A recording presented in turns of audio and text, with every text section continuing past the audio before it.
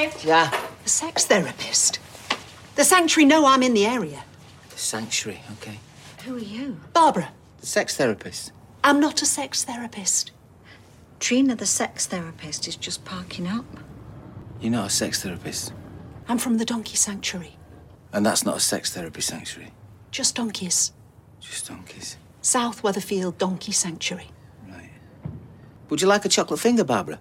No. The talk of the street. Talk of the street. The talk of the street. Talk of the street. The talk of the street. Talk of the street. The talk of the street. Talk of the street.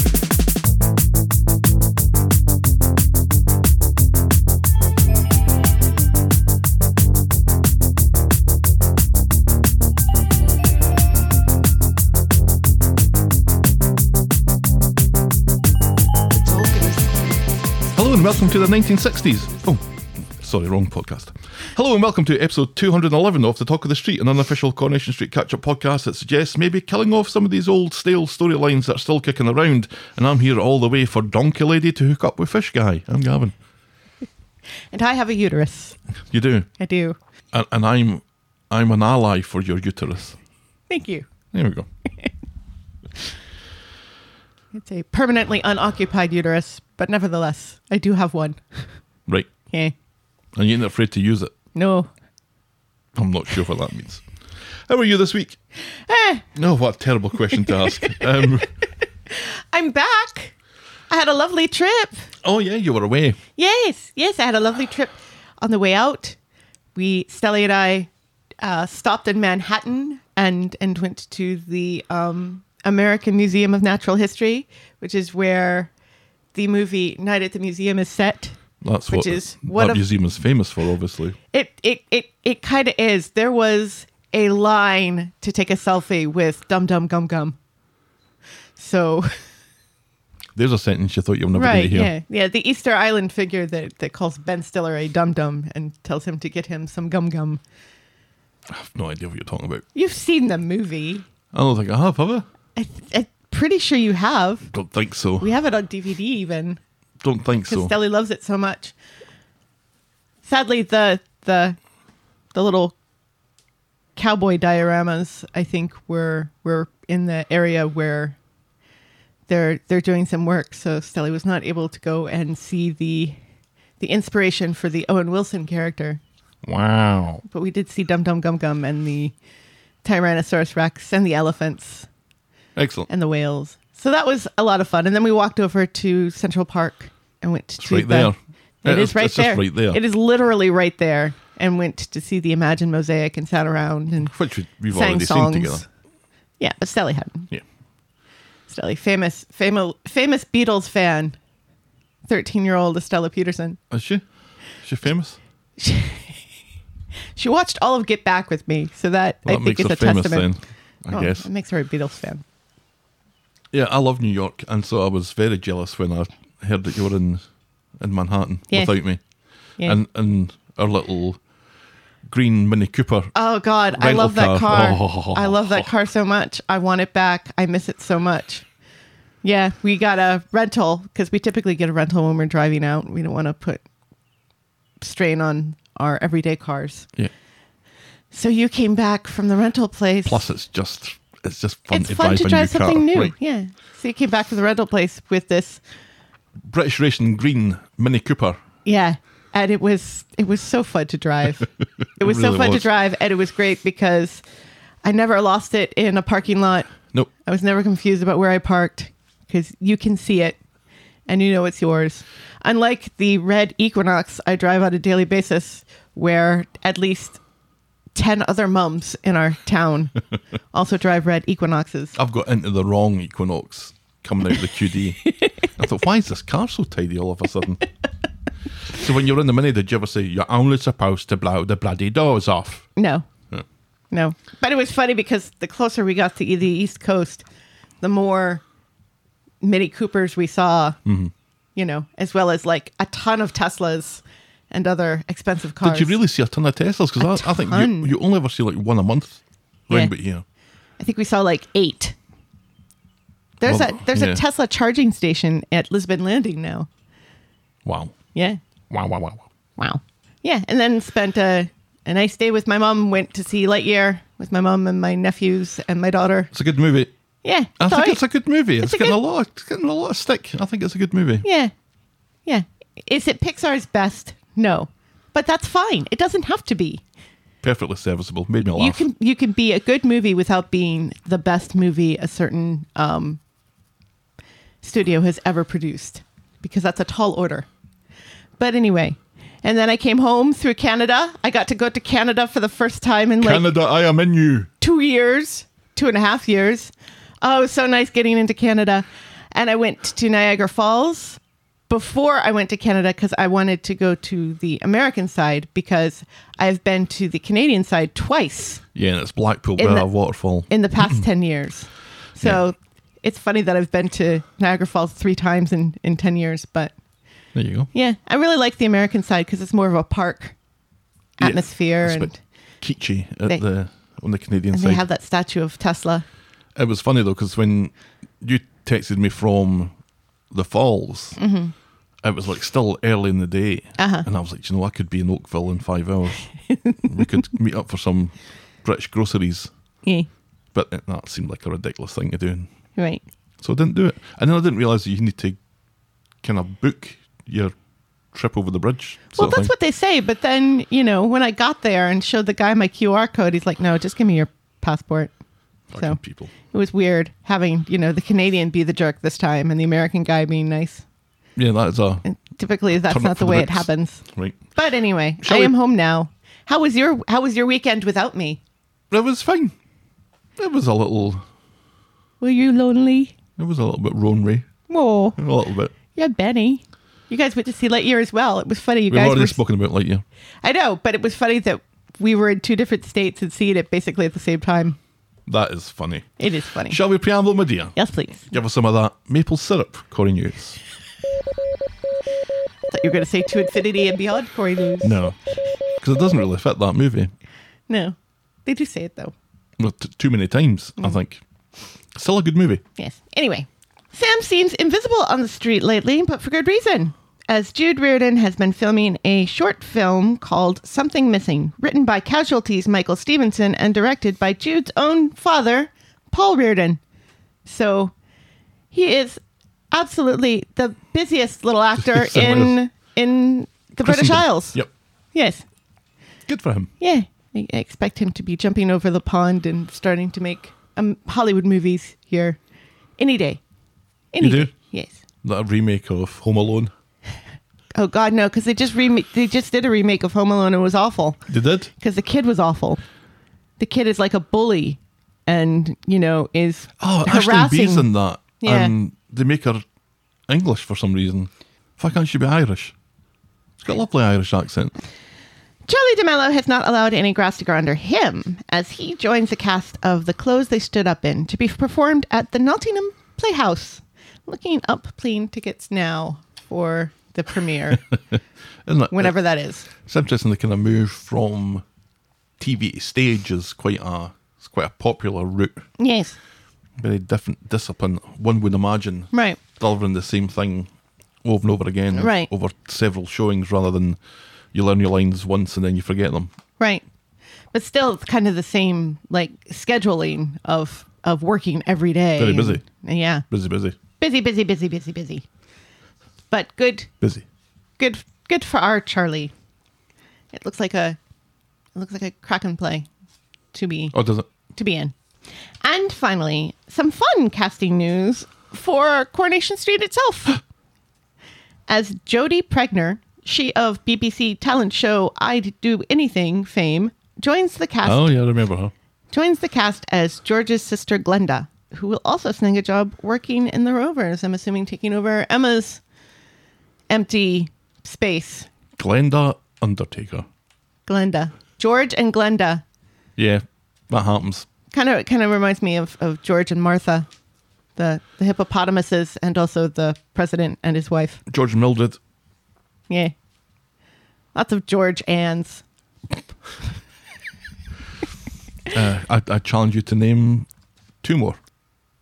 And that's Corey News. That is Corey News, which historically brings us now on to World Podcast for Coffee.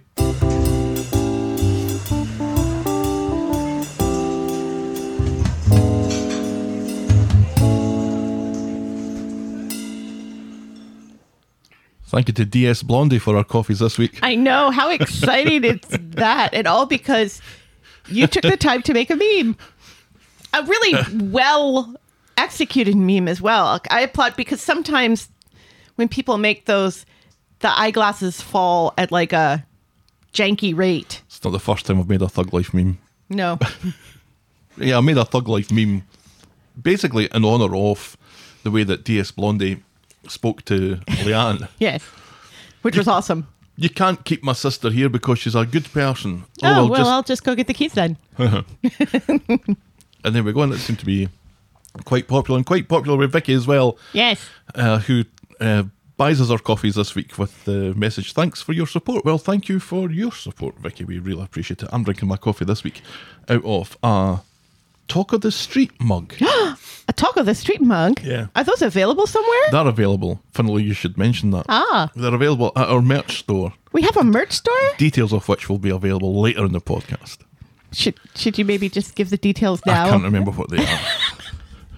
You can find all of this information at voggle.co.uk. That's right. Voggle.co.uk. We famously own that. What are you drinking yours out of? Oh, I think my soup mug, by the looks of things. My I Turtly Love You mug. It's a good Yes, mug, that. It is a good mug because it's shaped like a turtle. And it fits a whole tin of soup in it. With room to dip some bread. Oh, Which not all of our mugs do. that's true. Yeah, thanks again to Vicky for buying us our coffees. If you want to buy us next week's coffees, you can go to ko-fi.com. That's ko-fi.com/the Talk of the Street. You think for all the memes that I've made of Mr. Osborne as a fanny that we... Anyway, let's not go down that road. And now, new tubes.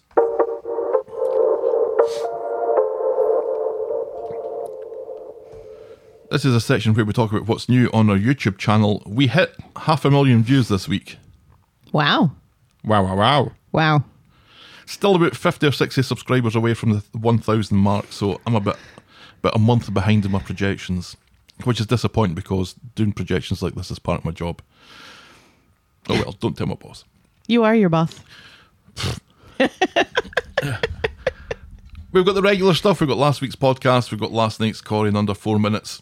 And our extra is the superb cut that I've been working on for the last 6 months, which is Blanche's best bits from the year 2000 episodes of Classic Corrie. Half an hour of Blanche quips and put-downs. It's a good half hour.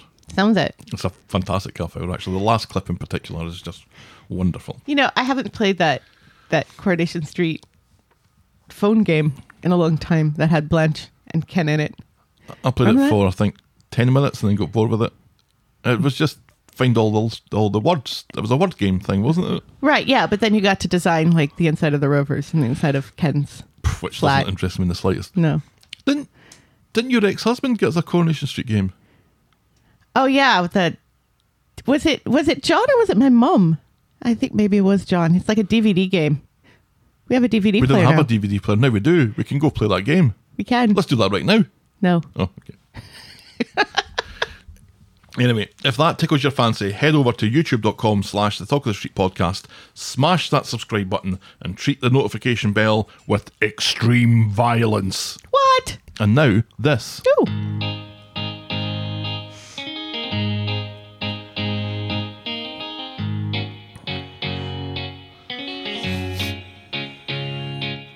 Oh, welcome. Oh, welcome to Last Year Tonight with me, John Oliver. Just enough time to quickly talk about Make Daisy Great Again. Make Daisy great again. Was this when Daisy traveled to America and tried to run for president? That's right. This was Daisy travelling to... No, this was Daisy offering to buy the deposit for the Rovers for Jenny. And Jenny thought Daisy was a bit too Make Daisy Great Again. Oh. I was Gavin and you were ready to be footloose and fancy free. Yes, we don't get that opportunity this year. No, Children. thanks to band camp and soccer camp. Right. Damn it. That meant road trips, dead presidents and R-rated movies. And we didn't know where we were going to be next week this time last year. Oh. And similarly, we don't really know where we're going to be next week. This week. We can narrow it down to 2 states. We'll either be in Colorado or Utah. Probably Utah. But Yeah.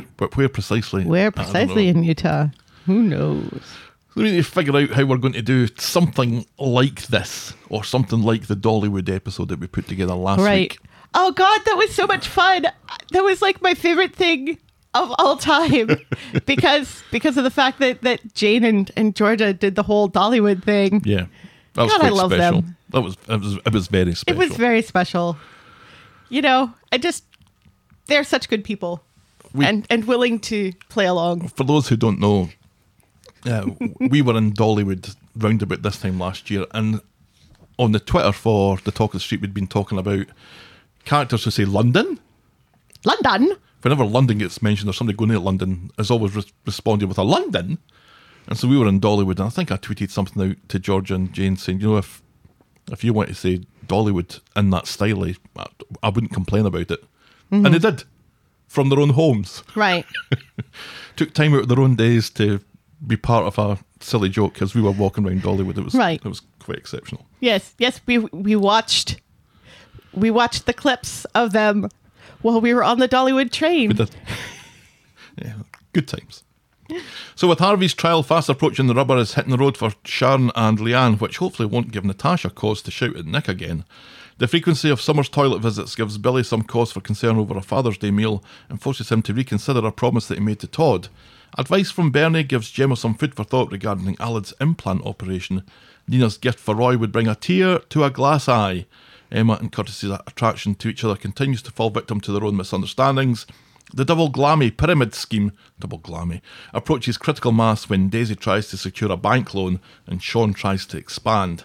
And thanks to Lena, Tyrone's midlife crisis takes another leap forward as he becomes the proud owner of a motorcycle and the reluctant owner of a Romanian flag on his leg. That tattoo is a year old. And when was the last time we saw it? A year ago? 51 weeks ago, I think. We've seen it twice. Paul's kumquat is too sour. Rita is scheming. And no one is joining the Territorial Army. Our moment of the week was Daniel screwing over Daisy's double glammy scheme. And our boring moment of the week was Billy talking about Nicole Kidman's coat. And that was Coronation Street. Right, and the Talk of the Street the same last year. In that miniseries she was with Hugh Jackman, where he was the baddie and she was his wife. And it takes 6 episodes for her to figure out that her husband is evil.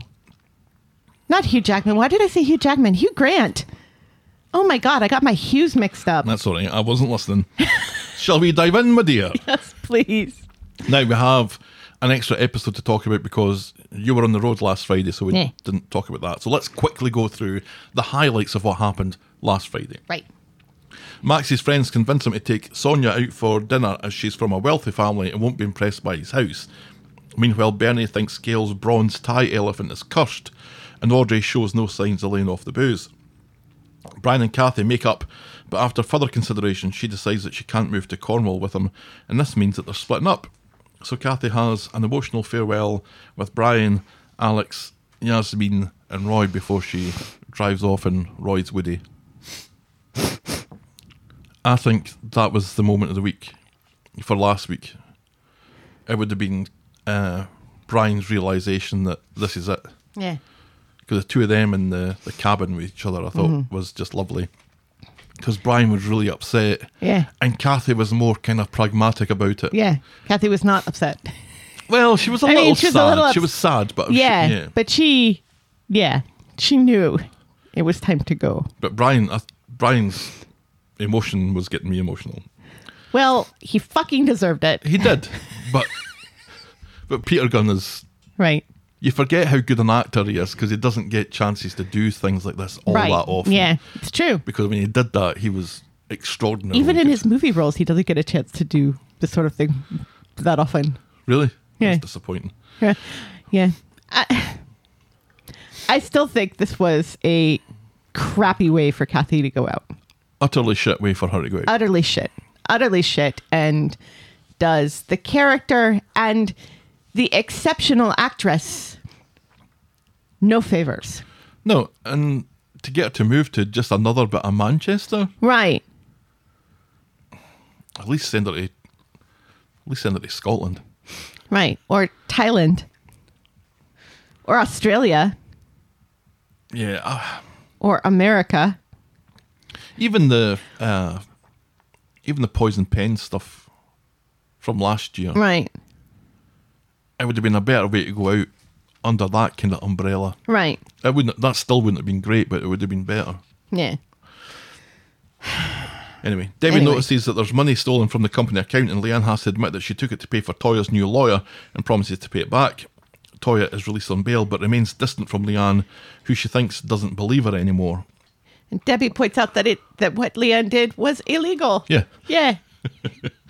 Jack, Which Leanne doesn't seem to care about. Jack overhears Kev and Debbie talking about how Tyrone was his mum. Was his mum. Tyrone was his mum. Tyrone was. I can see it. I can see Tyrone and Kev having a There's torrid a storyline. affair. There's a story. Yes. Yes. Make it so. How Tyrone was with his mum, and how Tyrone thought Jack was his. But it all blows over very quickly when Tyrone reveals how much Kev, Abby and him, they all love Jack. And that's in the past, and everyone's friends now, so who cares about your history? Abby gets supervised Or custody. your own personal feelings about the fact that this Yeah. has been kept from you your whole life. Don't care about that. Abby gets supervised custody of Alfie and moves in with her supervisor, I guess. It's only Wendy Flaming Crozier, or Wendy Philly. Papadopoulos. Wendy Flaming Papadopoulos. And that was last Friday's episodes, which brings us on to this week's Hard Debate. Already? No, because we haven't gotten to Tim's. I just wanted to get an idea of, take a temperature gauge, if you like, of the Corrie audience as to which one of these storylines.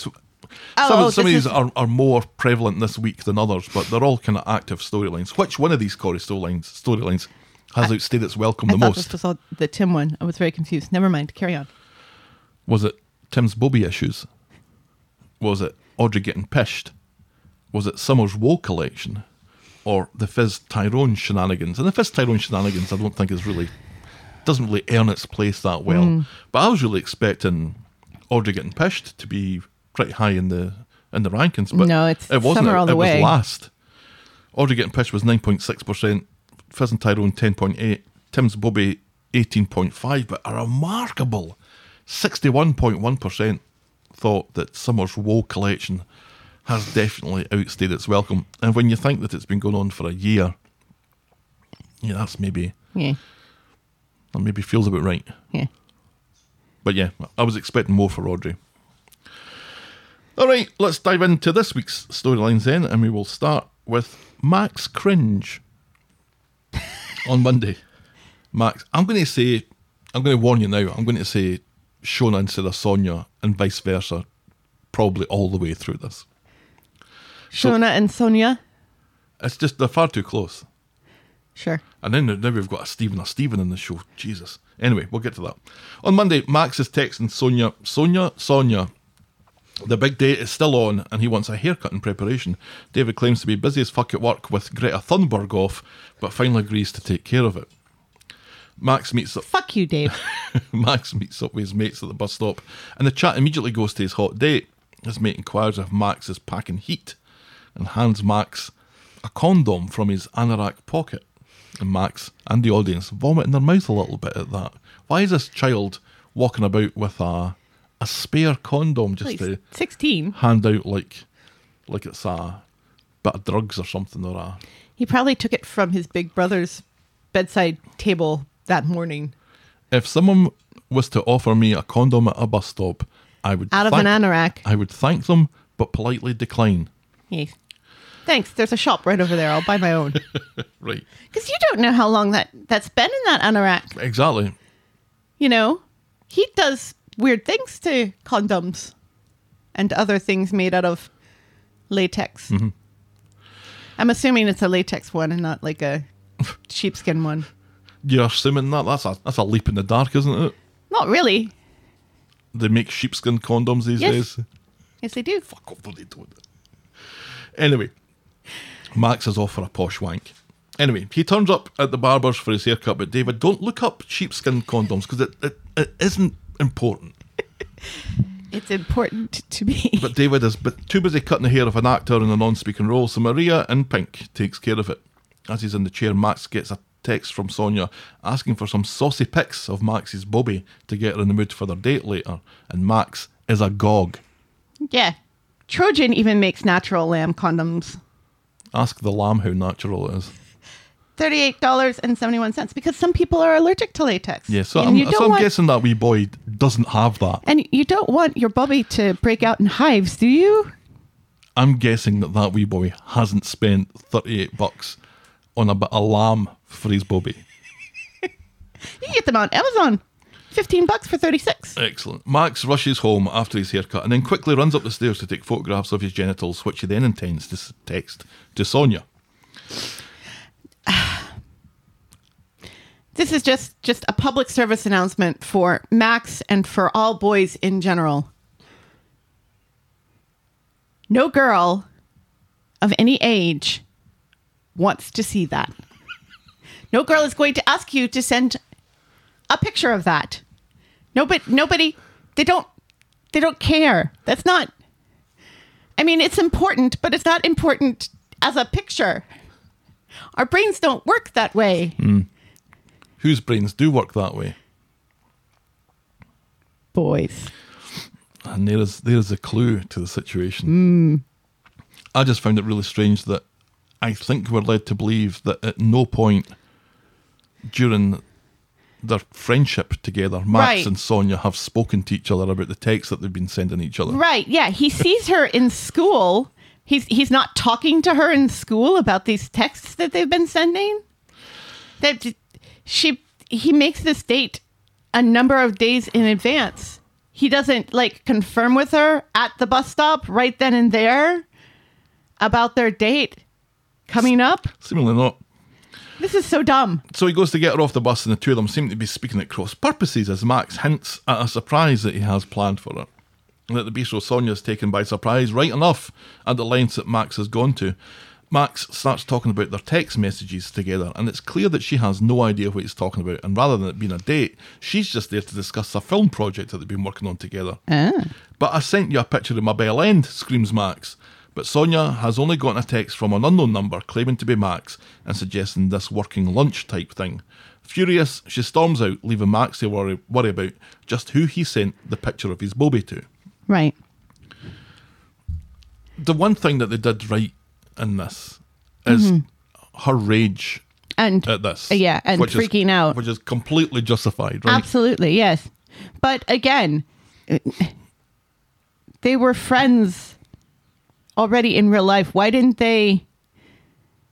You'd think that they would have exchanged numbers, especially if they're working on projects together. Yeah, I think it was the start of last week that they began texting flirtatiously to each other. Right. Yeah. So we're just to assume that they didn't speak to each other at all, or when they did speak to each other, they never spoke about the text messages. Right. Yeah. Which does not make sense. Because if either of those things happened, this storyline doesn't get to happen. Right. Which maybe would have been a good thing. Yeah. For a number of Outside, reasons. Max gets a text from the supposed Sonia, gives a grand or everyone gets to see your scrotum, and Max panics. He rushes home and bites off David's head when he asks how the date went. He meets up with his mates later and explains the situation. His mates first suggest going to the police, but then change their mind as it could lead to Max getting done for being a pedo. Max decides that he has to find the money to pay the bad guys off, not realising the obvious fact here that the bad guys are his supposed friends. Right. Back home, Max tells Shona that Sonia isn't who he thought she was. No kidding. Shona suggests a takeaway to cheer everyone up and points him to David's wallet, which is obviously lying out in the kitchen and not in David's pocket. Right. So Max calls David's bank Right. and tries to move money, but fails when the call handler asks for a security code. Max gets home and David already knows that someone has tried to hack into his bank account. Max acts all shocked and hurt that they would accuse him, but David's having none of it. Right. And he threatens to call the cops, which would mean Max going to jail because he's on a suspended sentence. Right. Max comes clean. He sent a photo of his genitals to someone he thought was Sonia, and now he's being blackmailed. Oh, and by the way, Sonia's underage. And it seems that David and Shona are fairly relaxed about this until they realise that Sonia's underage. right, she's 15. Yeah, and it's funny that, David's like, well, we could just go to the police, and you could see on Shona's face, no, we can't, because she seems to understand better the fact that sending a nude picture of yourself to another teenager is bad Right. on so many levels. Yeah. You need to pay them off, says Max.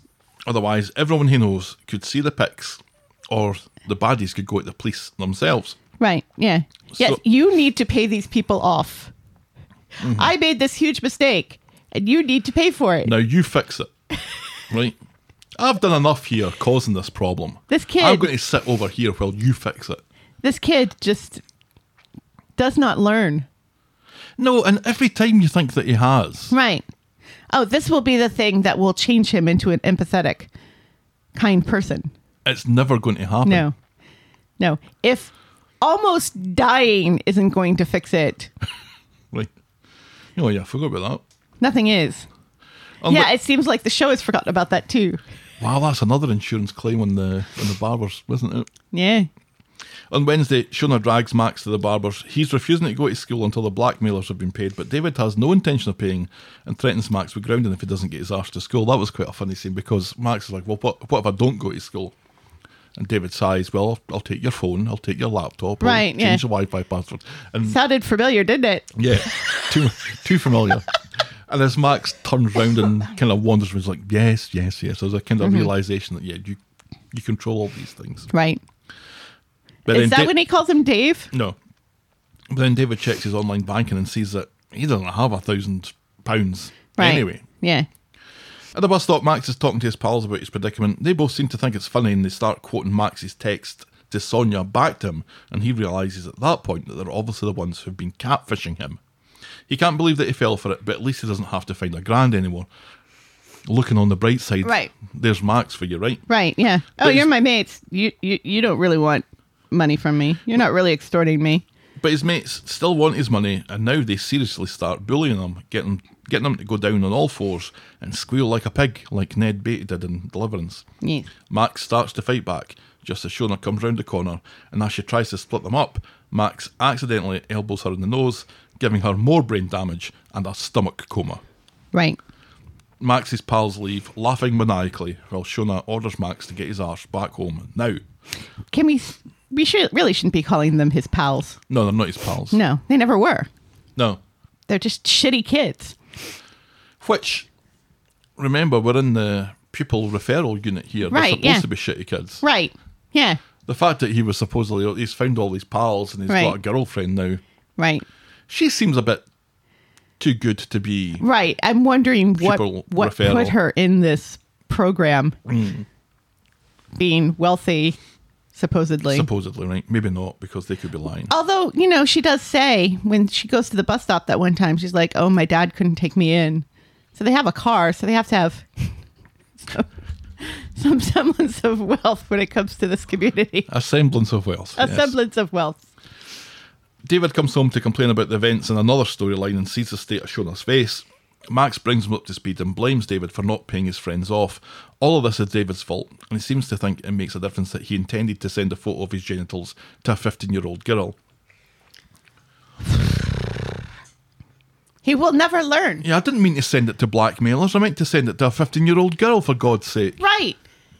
Who supposedly asked for it. A 15-year-old girl is never going to ask for a picture of your junk. Ever. Unless it is for blackmail purposes.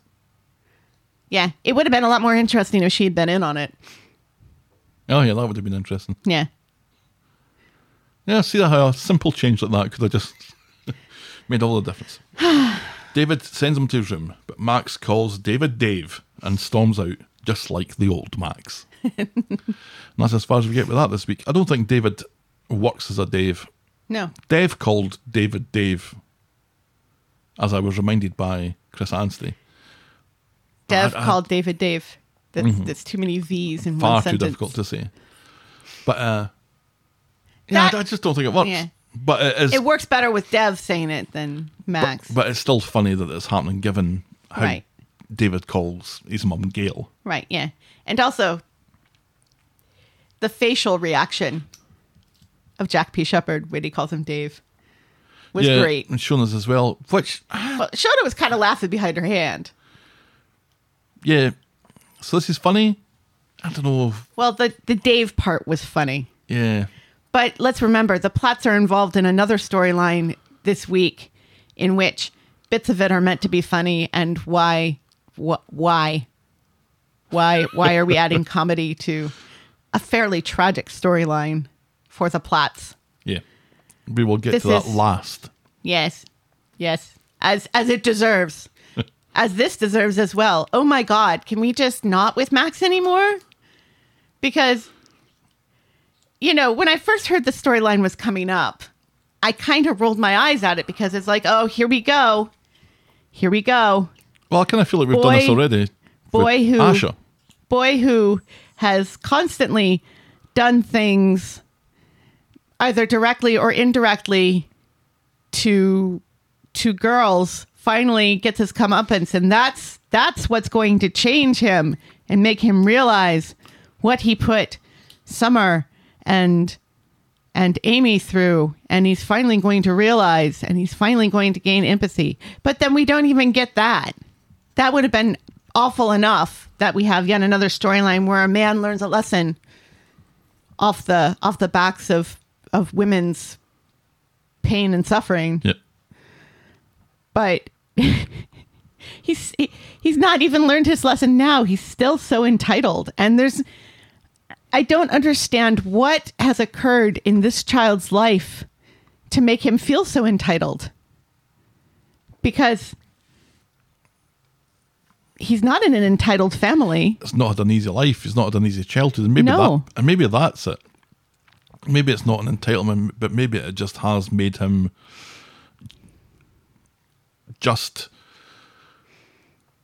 think so poorly of his family and himself because he's not had an easy time of it, because his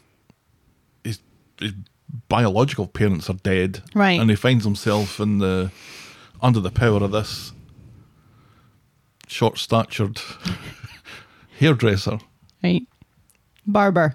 with a wife whose son, Killed his mom. because Clayton killed Kylie. Right. So as old Max famously said to Said to PC Tinker, Right. why wouldn't I be fucked up? Right. How is any of this real or natural? Right. Or how am I supposed to deal with one aspect of this? Never mind the kind of circular reference that we've got going here with Kylie.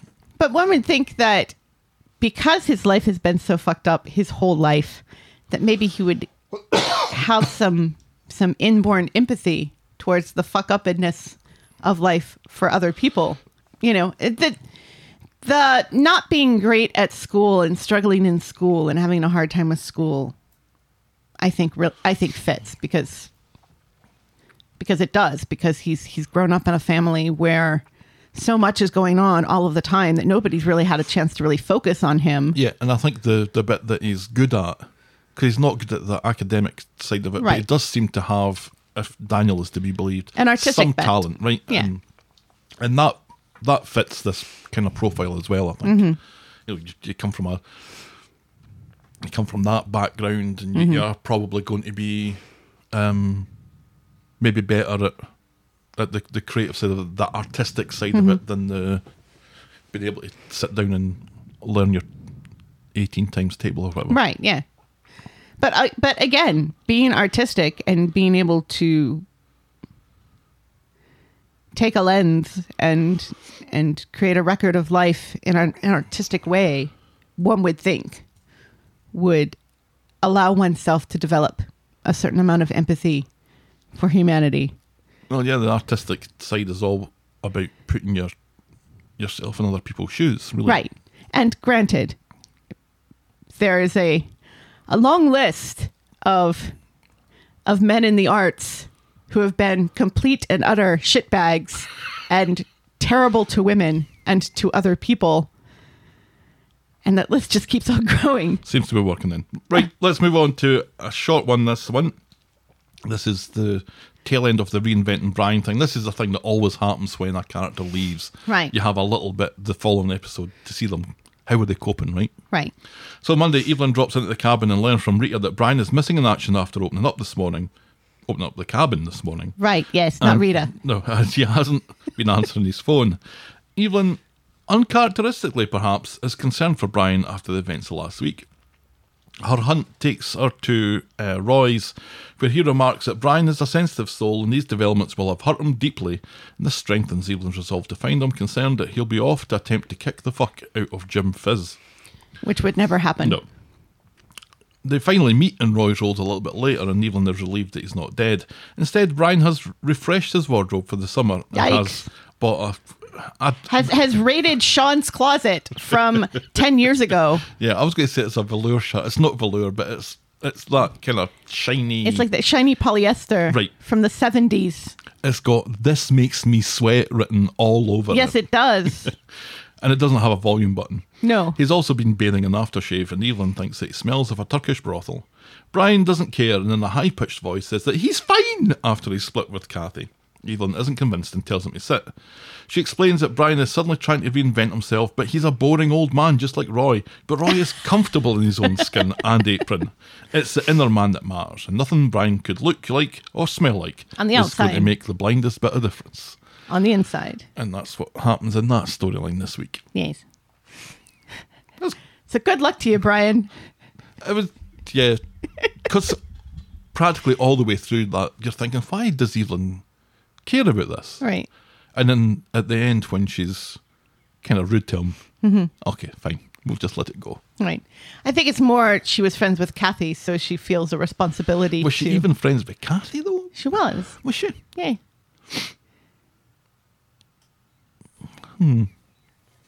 Evelyn doesn't really have friends. She has friends. She has Nina and Roy, and she has Fizz, Fizz, yeah. and Yasmin. All the and Toya.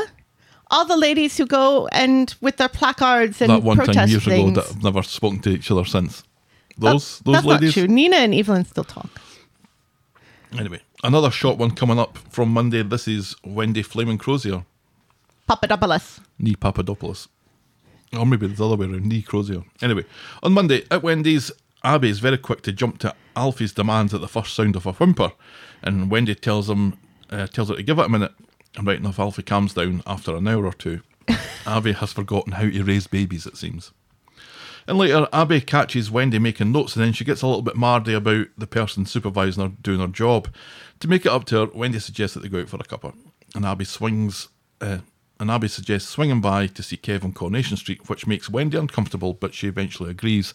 And Wendy's like, look, I'm just making notes here. They're for my benefit more than Right. anything else, just so I can remember things. None of this is Right. really bad. And what do you expect, Right. basically? You're a junkie. This is par for the course that notes would be taken. Right. Come on. Back on Coronation Street, Abby is weirded out a bit by Wendy jogging by the door of number 1. But before she can question her too deeply about it, Kev appears. Hello, stranger. And Abby rushes off to give him a hug and a sponge bath. Actually, though, Kev is looking a good bit better this week. So this is when he's clean shaven. It's later on that his beard grows back magically. Oh, it's starting to grow back a little bit. He's got a little bit of stubble. But it does look like he's at least combed his hair, maybe a little bit. Maybe. Doesn't look quite as smelly. Oh.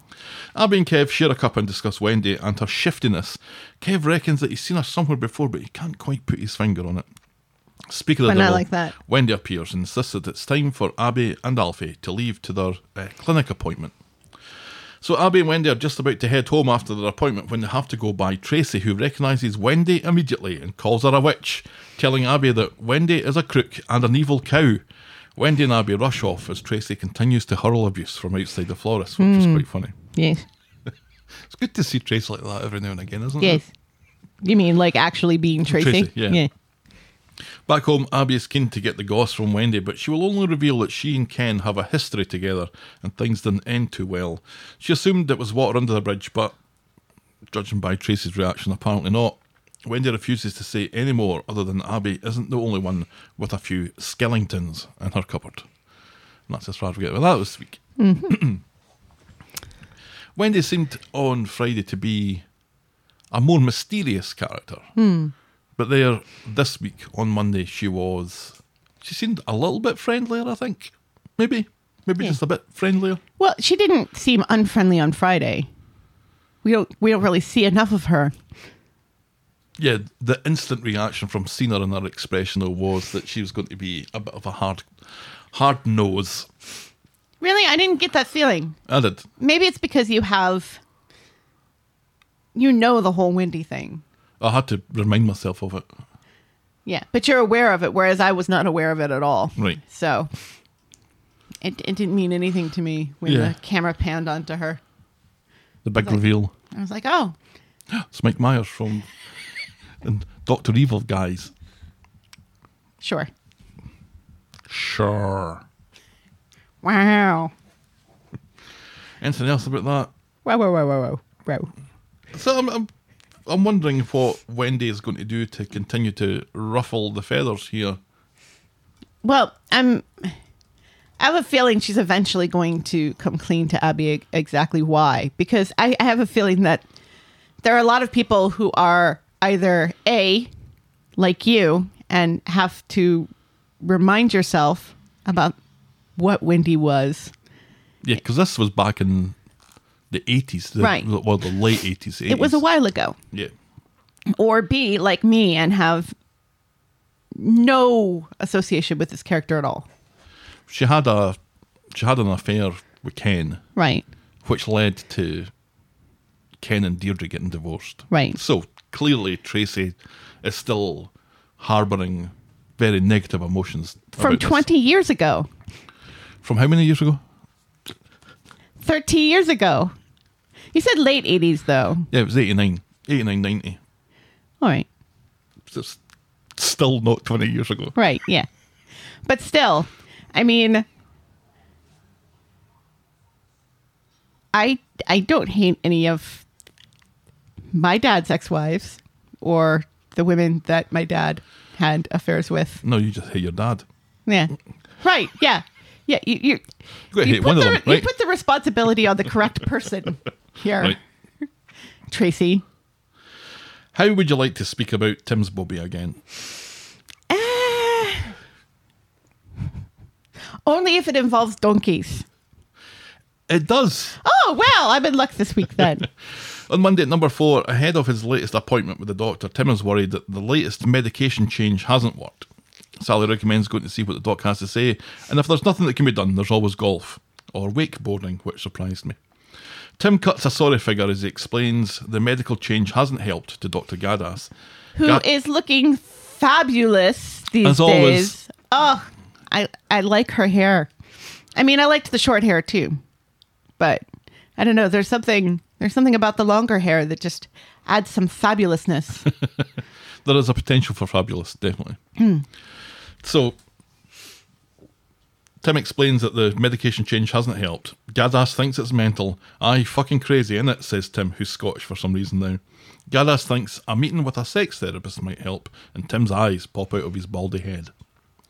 Tim meets Sally later on Maxine's bench and explains how the appointment went. Sally seems keen on the idea of a sex therapist and suggests that they go private. And later, Sally sets the appointment up for tomorrow, so they must have gone private then. Tim is initially worried about the shame and the cost, mostly the cost, but eventually comes round to the idea. On Wednesday, Sally and Tim are out in public talking about the sex therapist, which gets Tim all het up. She rushes off to get some chocolate fingers for a joke that will be needed in a later scene. Yes. There's been a woman collecting for a donkey charity in previous scenes. Right. She's spoken to Gary and Maria. We got some chuckles out of that, didn't we? Right, yeah, because apparently there are two rival donkey sanctuaries in the same town. One on the north side and one on the south side. Do you want to adopt a donkey? Gary says, you got to be kidding, I live in a flat. So anyway, that woman, she now shows up at number 4 and Tim thinks that she's a sex therapist, so there's lots of miscommunication just for comedy. Tim invites her in for a start, and when she's surprised, he says that he doesn't want to conduct her business on the doorstep. Most people do, she says, and he's fascinated by this. And then she asks how he feels about donkeys. He thinks this is weird and offers her a chocolate finger. And then Sally comes in, pleased to see that a sex therapist has arrived, so the donkey sanctuary woman has to make her excuses and leave. Right. That And that Sally's... donkey woman was in it more than Sally was this week. Yes, because we later see her trying to rebuild her courage to speaking to strangers about donkeys. The Right. Rovers later. Right. So once the real sex therapist arrives, after Tim has donated to the donkey thing, Right, yeah. 50 quid. Because he kind of feels like he has to. He's obliged, yeah. It's what Tiny would have wanted. See, I was a little disappointed that there was no mention of Tiny. Right. Because Tim does have a history with Four-legged animals. animals of this nature. Yes. Beasts of burden. Right. Well done, Sally. She gets Tim and Sally to look in each other's eyes. Tim finds it too weird, starts laughing, and the sex therapist at this early stage reckons that she's starting too quickly. After the session, the therapist asks them to keep off the nookie for a few weeks, but to explore other ways to be intimate with each other. She leaves, and Tim is furious that this shite advice has cost them money. And later, Tim is trying to avoid the sex therapist and hides in the community garden where Aggie is reading a book. And Tim inadvertently starts complaining about Sally and her wacky ideas, but in doing so, he realises that he doesn't have any better ones, and that maybe he should support her ideas until he has a solution of his own. So he goes and gets Sally flowers and goes home to apologise for his reaction. Without any real advice from Aggie. No, who she just just wants to read her fucking book. He apologises for his reaction, but, well, he's British, so, you know.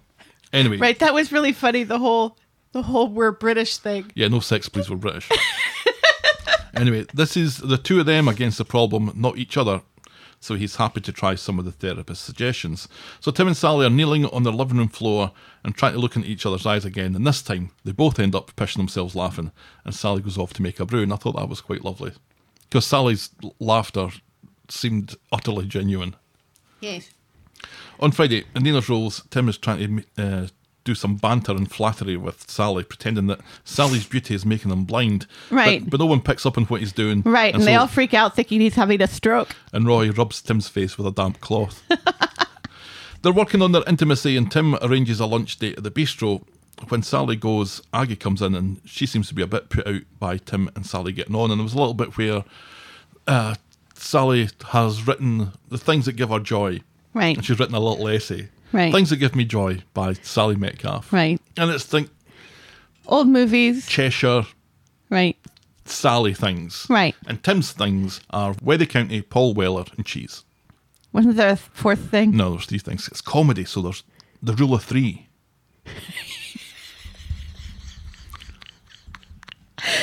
Gav just said the rule of three while holding up four fingers. That's comedy for you. Yes. It's podcast comedy. Yeah, works brilliantly in the audio medium. Yes.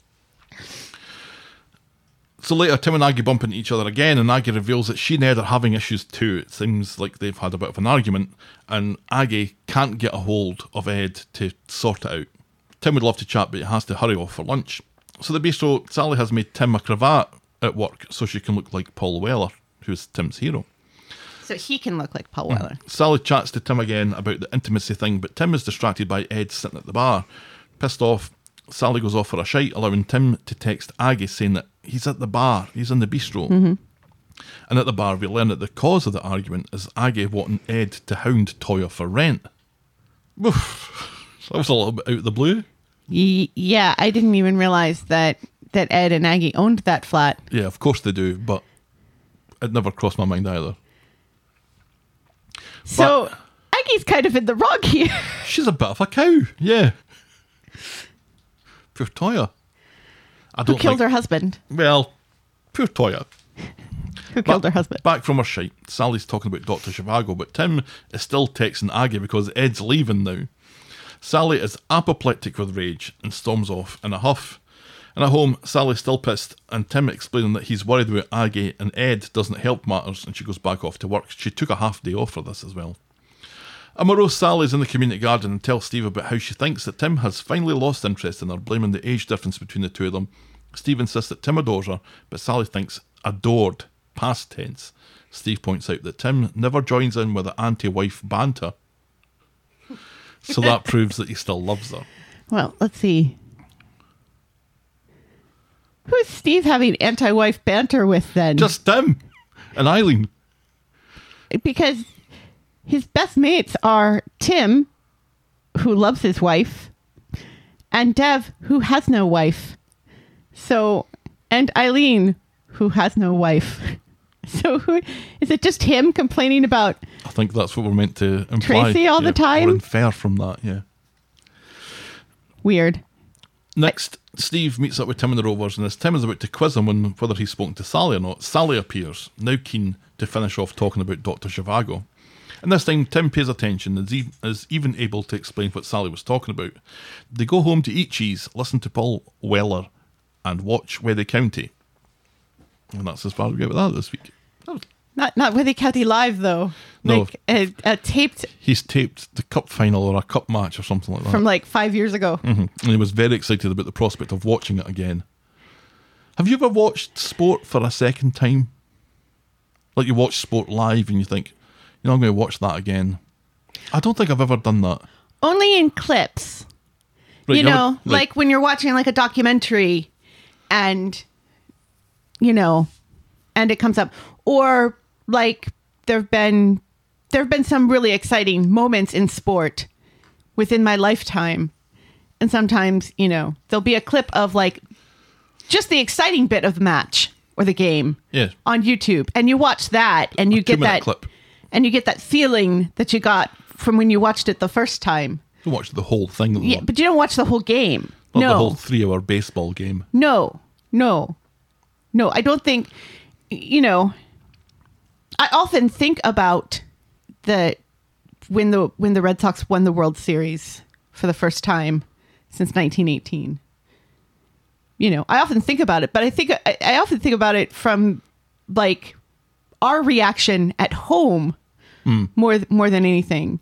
And I sometimes think about the Cubs winning the World Series after an even longer time. But when I think about that, I kind of just think about Bob Newhart and Bill Murray. I think about Bill Murray, yeah. And their reactions and everything and how happy those two old white men are.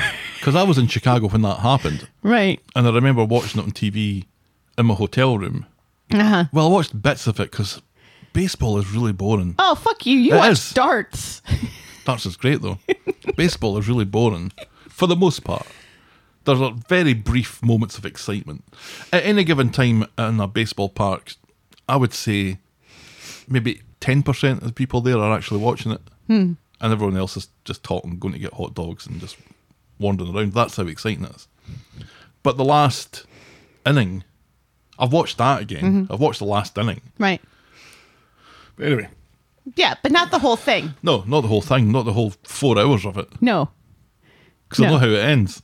Or like all 7 games. Oh, jeez, no. But this is Tim we're talking about. This is Tim we're talking I about. know. I think the inclusion of the sex therapist has. At least they're not arguing with each other Right. too much Yes. anymore, and at least they both seem to be on the same page, which I Right. guess is And it seems like they're being proactive. yeah. And they're it's getting not somewhere. right. And it's, I think, a learning experience for them and for the audience, as opposed to ha ha ha, isn't it funny? Tim can't get it up. Yeah, Timpotence. Yeah. Let's laugh at Timpotence. Right. Yeah, Yeah. It seems to be, hopefully, getting to some sort of conclusion.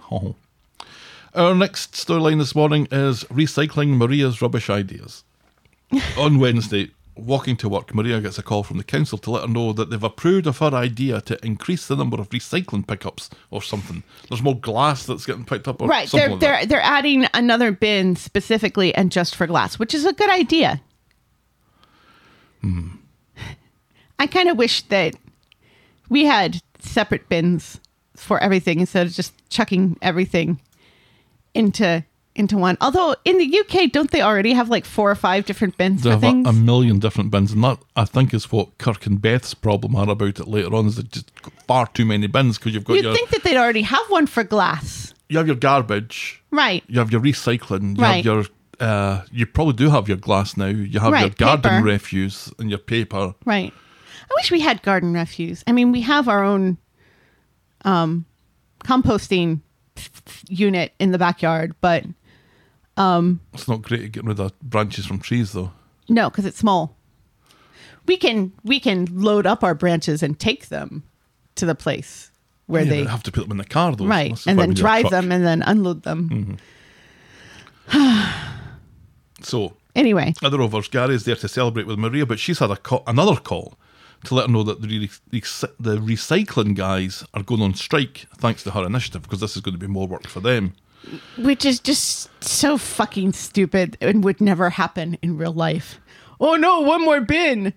Oh no, we're going to get, it's going to take us longer, so we'll get paid more.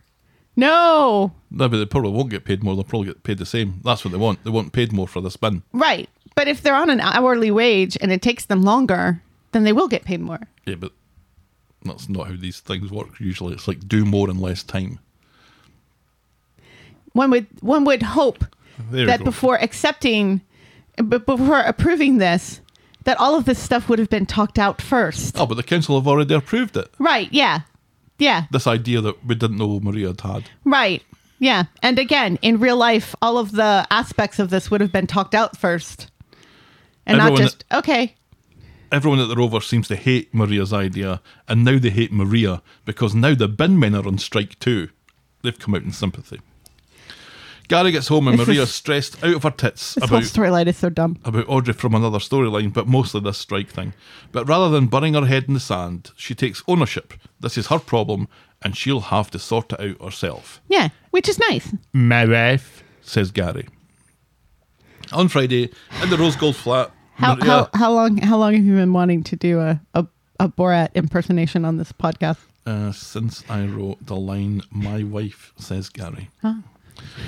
In the Rose Gold flat, Maria, it was also an Adam Buxton impression. In the Rose Gold flat, Maria has arranged a meeting with the head bin man to convince him that the extra glass bin thing is a great idea. Is it the head bin man or is it the union representative for the bin man? Either or. In Nina's Rose, whichever one works best for you. Ah. In Nina's Rose, Maria thinks that Rosa Parks was a dinner lady at Wedding High. But Roy Maria's dumb. So funny. Ha ha. But Roy sets her right, Ah. explaining not to give in, just like the Rosa Parks that he was talking about. Yeah. In comes And gets the story wrong, but that's all right. in comes the head bin man, Jimmy, and because he's working class, this means that he's also a sexist. Right. He's a working class dude, so he don't You don't speak to no ladies. you don't speak to no little ladies. Where's your boss, little lady? Jimmy Oh, isn't convinced God. about Maria's environmental plea, so Maria has to promise to try and get them a pay rise. Right, because he's working class, so obviously he doesn't believe in climate change because he's working class.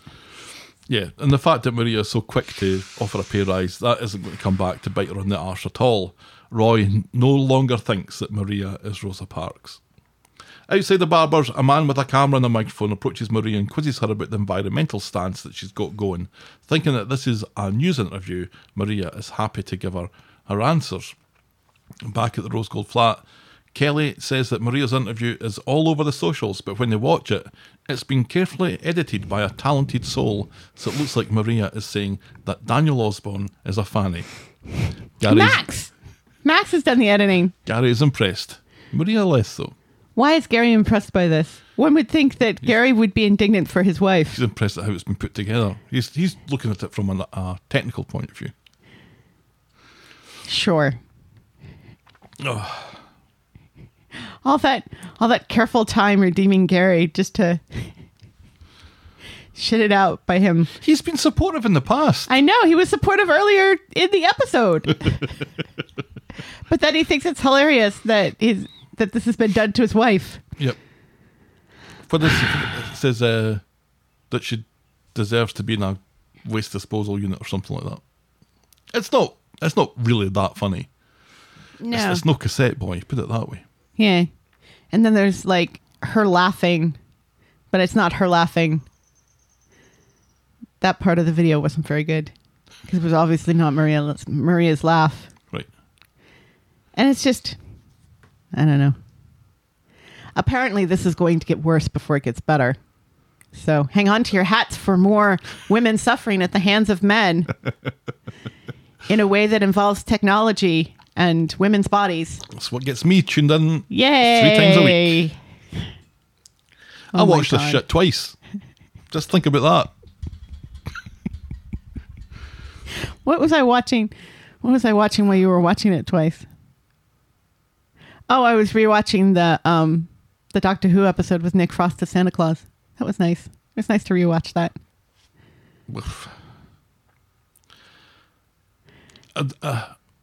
I'm happy about one thing about this, which is that when Maria got elected, she was kind of a one issue stance that she was taking about Right. the pollution And the environment, yeah. and doing something about the car parking situation on the Right. street. For the kids. Right. I thought they'd either get her to do that and then she'd leave, or maybe she'd be so bad at being a counsellor that she'd just resign almost straight away. The fact that she's... The bit that I really liked on Wednesday was when she's... You know, if you're dropped into a situation like that and you've got this sudden problem and you realise that you've inadvertently made things worse through your, I don't know, either your inexperience in the role or a little bit of naivety or a little bit of both. Or But because she- at the council meeting where you brought this up, not one person said, well, we should really consult with the guys who do Sure, the actual right. recycling. She's not the person that approved this. She's just the person that had the idea. Other Right. people have approved Yes. it. So it's Yeah. kind of more their fault than it is Right. her fault. This is why we have a council and Right. not just one council person. But she resolved to fix it. Right, yeah. She took the initiative. Yeah, and I like that. It's like, Yeah. right, let's see Maria pushing herself in this field. Let's see her be super successful at Right. it. Wouldn't that be good? Right. No, but instead we have to remind you that Maria is dumb because she doesn't know who Rosa Parks is. Well, she does, but that's not the first person that she thinks of when she hears the name Rosa Parks. The first person she thinks of is the Where They Hide Dinner Lady or whoever. Right. Which is Yeah, arguably even worse than not knowing who. Again, you know, this is only done because haha Maria is dumb. Yeah, yeah. Let's remind the audience that Maria is dumb. She's done all of this great stuff. She's really redeemed herself. We're seeing her slowly, you know, find her place in a position of power. But we can't let her, you know, look too successful. We have to knock her down a bit by reminding you It that does she's feel like dumb. there's a bit of that going on. Yeah. And I'm not here for that. I'm not here for it either. These things always seem to happen. Especially this week. On class. Right. Welcome to the 70s again. The classic where Maria is just starting to go out with Tyrone and they're getting engaged and stuff, and the two of them are so sweet together. It just makes you want more for Maria now. Remembering all that sort of stuff. You just... They pushed her down a road of being, you know, mad and jumping from one bed to the next for Right. the longest time, Right. and being the one that she's the one that's going to break up relationships and she's the one that's going to ruin marriages and stuff. Never a good look. And she doesn't seem to be that person anymore. No, she's happily married to Gary, of all people, Yeah, but in the Rose Gold flat. the dumb... Let's make her super successful. There aren't many Right. super successful people at anything, really, in the show, male or female. Right. Debbie, maybe, but she got her stuff through ill-gotten gains, didn't she? Right. By blackmailing and threatening, and so... Carla. Carla, yeah. We will always have Carla. She's trying to teach Sarah. Sarah's not really as good at it. No. Oh, well. She's getting there, though. Yeah. She hasn't fucked up in a while. No. Our next storyline is Game of Thorns. Wiener. On Wednesday, Peter, who doesn't work at the factory, is at the factory explaining to Carla that he accidentally defrosted the freezer. That's a great reason to be at the factory. Flooding the kitchen, and now they're going to need new flooring. But worry not, because once his settlement from Thorn has come through, he'll be able to pay for the new flooring, get it installed, rip it up, and then put down better new flooring.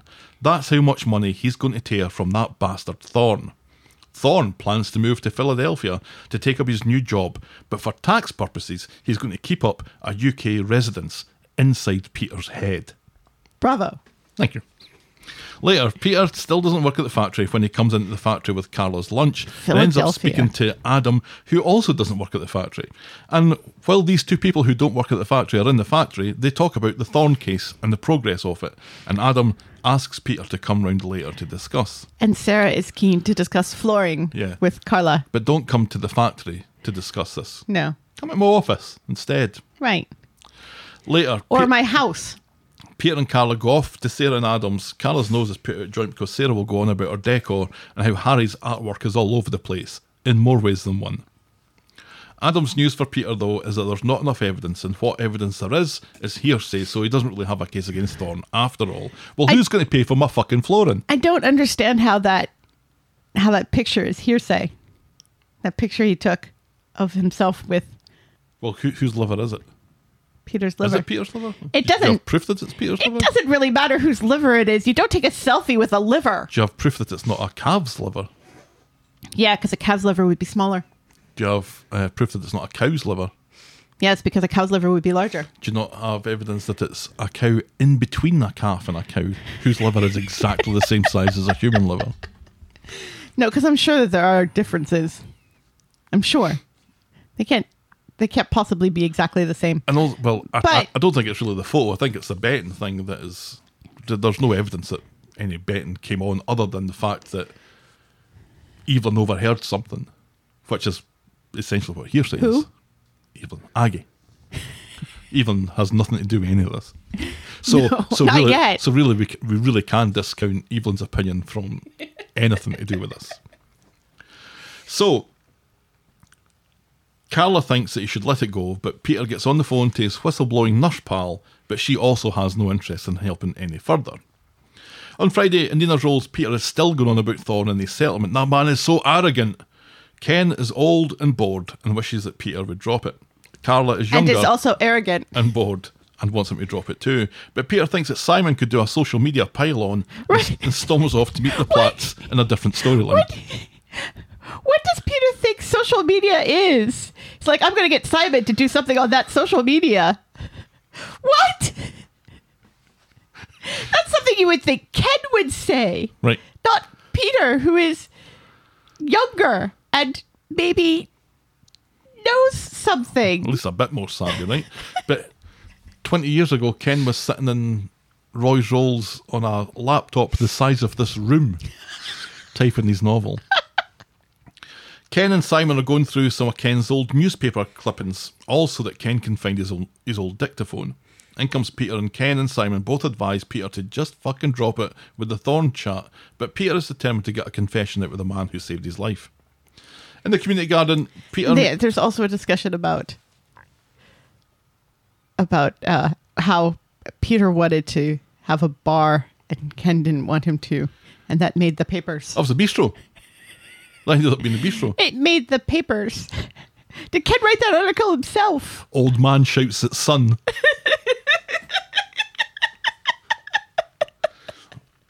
How long have you been keeping that in your pocket? So, the actual article, the actual newspaper, Right. Michael Adams, who worked on the show, Uh-huh. has it and has it signed by And framed. right, and it's great. Yeah. But it's close. The picture's big enough that you can read what the article says. Somebody had to sit and write that article because people like me would Years in the future. zoom in on it and read it. Right. Because 20 years ago, you wouldn't have the technology to do that Right. So, unless you burned it on a DVD. in the community garden, Peter meets up with Thorne, who is only there out of a mild interest to see what pish Peter is going to spout about an offer next. Thorne knows that there is no case against him and knows that Peter doesn't have any bargaining chips, but when he arrived, Peter was looking kind of shifty when Thorne came round the corner and was fumbling about with his phone. Peter wants an apology for what he did, but Thorne knows that Peter is recording the conversation on his phone, which he obviously is. Peter says Thorne deserves to be punished for what he did. Thorne says that he got a taste for the gambling now, and he even calls it Game of Thorns, to which Peter reveals that he was recording the conversation on the dictaphone too. Double whammy. Right. And he seems to think that gambling is a widespread problem in the United States, that you could just gamble anywhere in this country, where there's like 4 states where it's legal to gamble. Oh, well, it's more now. But still. But it used to be, yeah, I used to like, I think I've said this before, I used to like putting on a coupon on a Saturday morning and put a bet on the games Right. that I was going to watch. And you can't do that here, or you couldn't do that here. No. You can do it now. Well, you can do it now here, but there's still lots of states where it's still illegal. Right. And the funny thing is that now I can do it, I don't really do it. Right. Thorne offers $5,000 to get the tape back. $5,000? Did I say $5,000? $10,000. Peter reckons that's an hour's worth of work in the States, and he's taken the tape to the authorities. Thorne shouts $100,000 at Peter as Peter storms off. "What have you done?" asks Carla, who appears out of nowhere. "Won," says Peter. That's quite a nice shot as Peter was walking away there. Yeah. But this is ridiculous. Do you think this is over? Probably not. Because now Thorne, who has threatened some kind of retribution if Peter was to act in this way, is probably now going to be spurred into doing that. So what's Thorne's retaliation going to be if he's getting paid 10 grand an hour?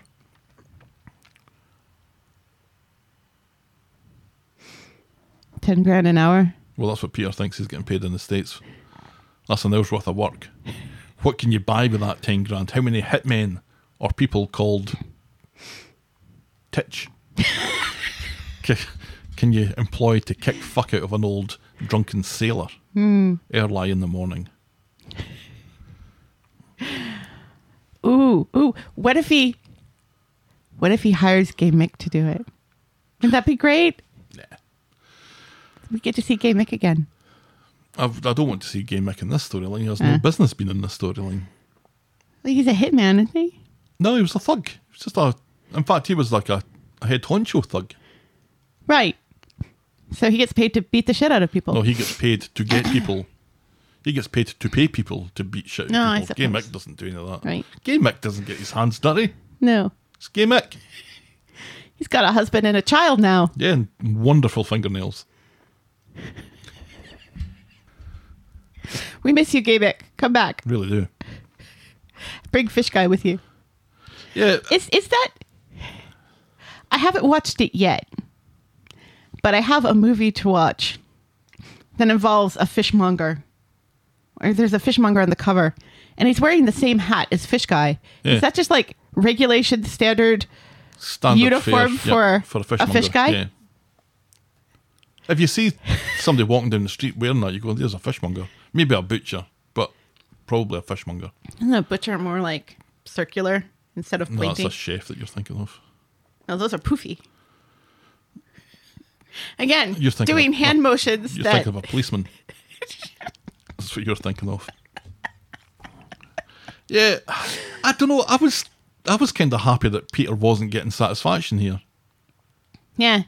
I mean, it wasn't a big deal for me, but the fact that it was so on his tits all the time, I was quite enjoying that. Yeah. And for his arrogance, I kind of liked Thorne. I liked how Thorne just didn't give a fuck. Did not have a solitary fuck to give. Not one. I kind of liked that. I didn't. I thought he was a dick. Oh, he's a dick, Tough absolutely. phone. Oh, absolutely a dick. But yeah, I thought it kind of worked. And I've dealt with doctors like that who are all smarmy and think that they're God. Mm-hmm. So, But he at least wasn't even pretending not to be that. no, it's true. He did his job well, apparently.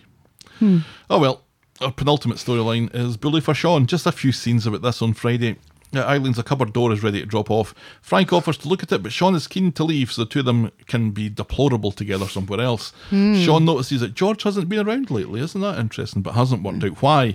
When they leave, George comes bounding down the stairs from doing a shite or something, and Eileen is unhappy that George seems to be happy to continue this charade of hiding from Right. Frank and Sean. Yes, because he's acting like he's still 12 Correct. and not a grown-ass man. Right.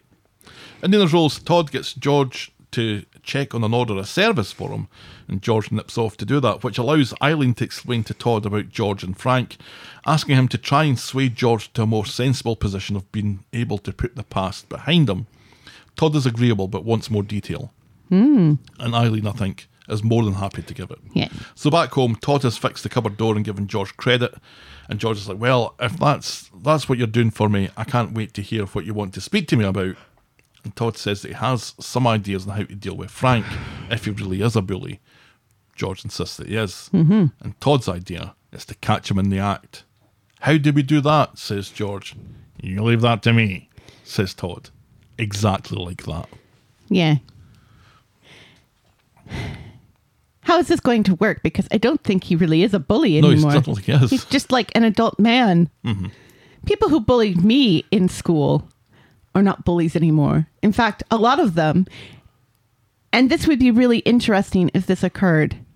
I was just thinking about this morning before we started recording. A friend of mine was relentlessly bullied by this other girl, like relentlessly bullied. And it was kind of tough because I was kind of friends with both of them.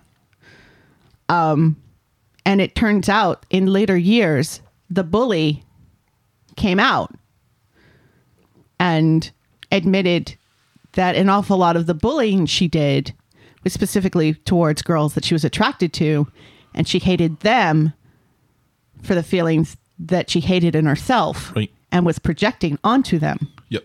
And I'm wondering if that's what's happened here. It would be interesting if that's what's happened here, since we know that, what's his name? Frank, We know Frank is gay. we have some clues. Yes. He is dating Sean after all. Clue number 1. So it would be what would be really nice and interesting is if, Frank and George, two responsible, grown-up adult men, were able to sit together and for Frank to come to some sort of realization that it was because he was a closeted young man Right.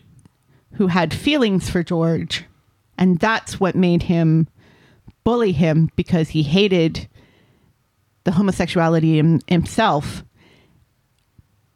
That would be an interesting storyline. That would be a thoughtful storyline. That Yep. would be opening up both of these characters and the show to aspects of what the homosexual community went through in the 70s and 80s. And yeah, the 70s and 80s. These are not young men. And how things are slightly different now. And, and also aspects of bullying and how bullies aren't born bullies, and everything. That would be really interesting. Instead, it seems like we're going to get another one of Todd's weird. He's going to hire that kid again, isn't he? Will. Yeah. I'm not entirely against that. Mm-hmm. Because something has to happen to get to the part that you're talking about. Right. And so long as there is something on the end of it, Mm-hmm.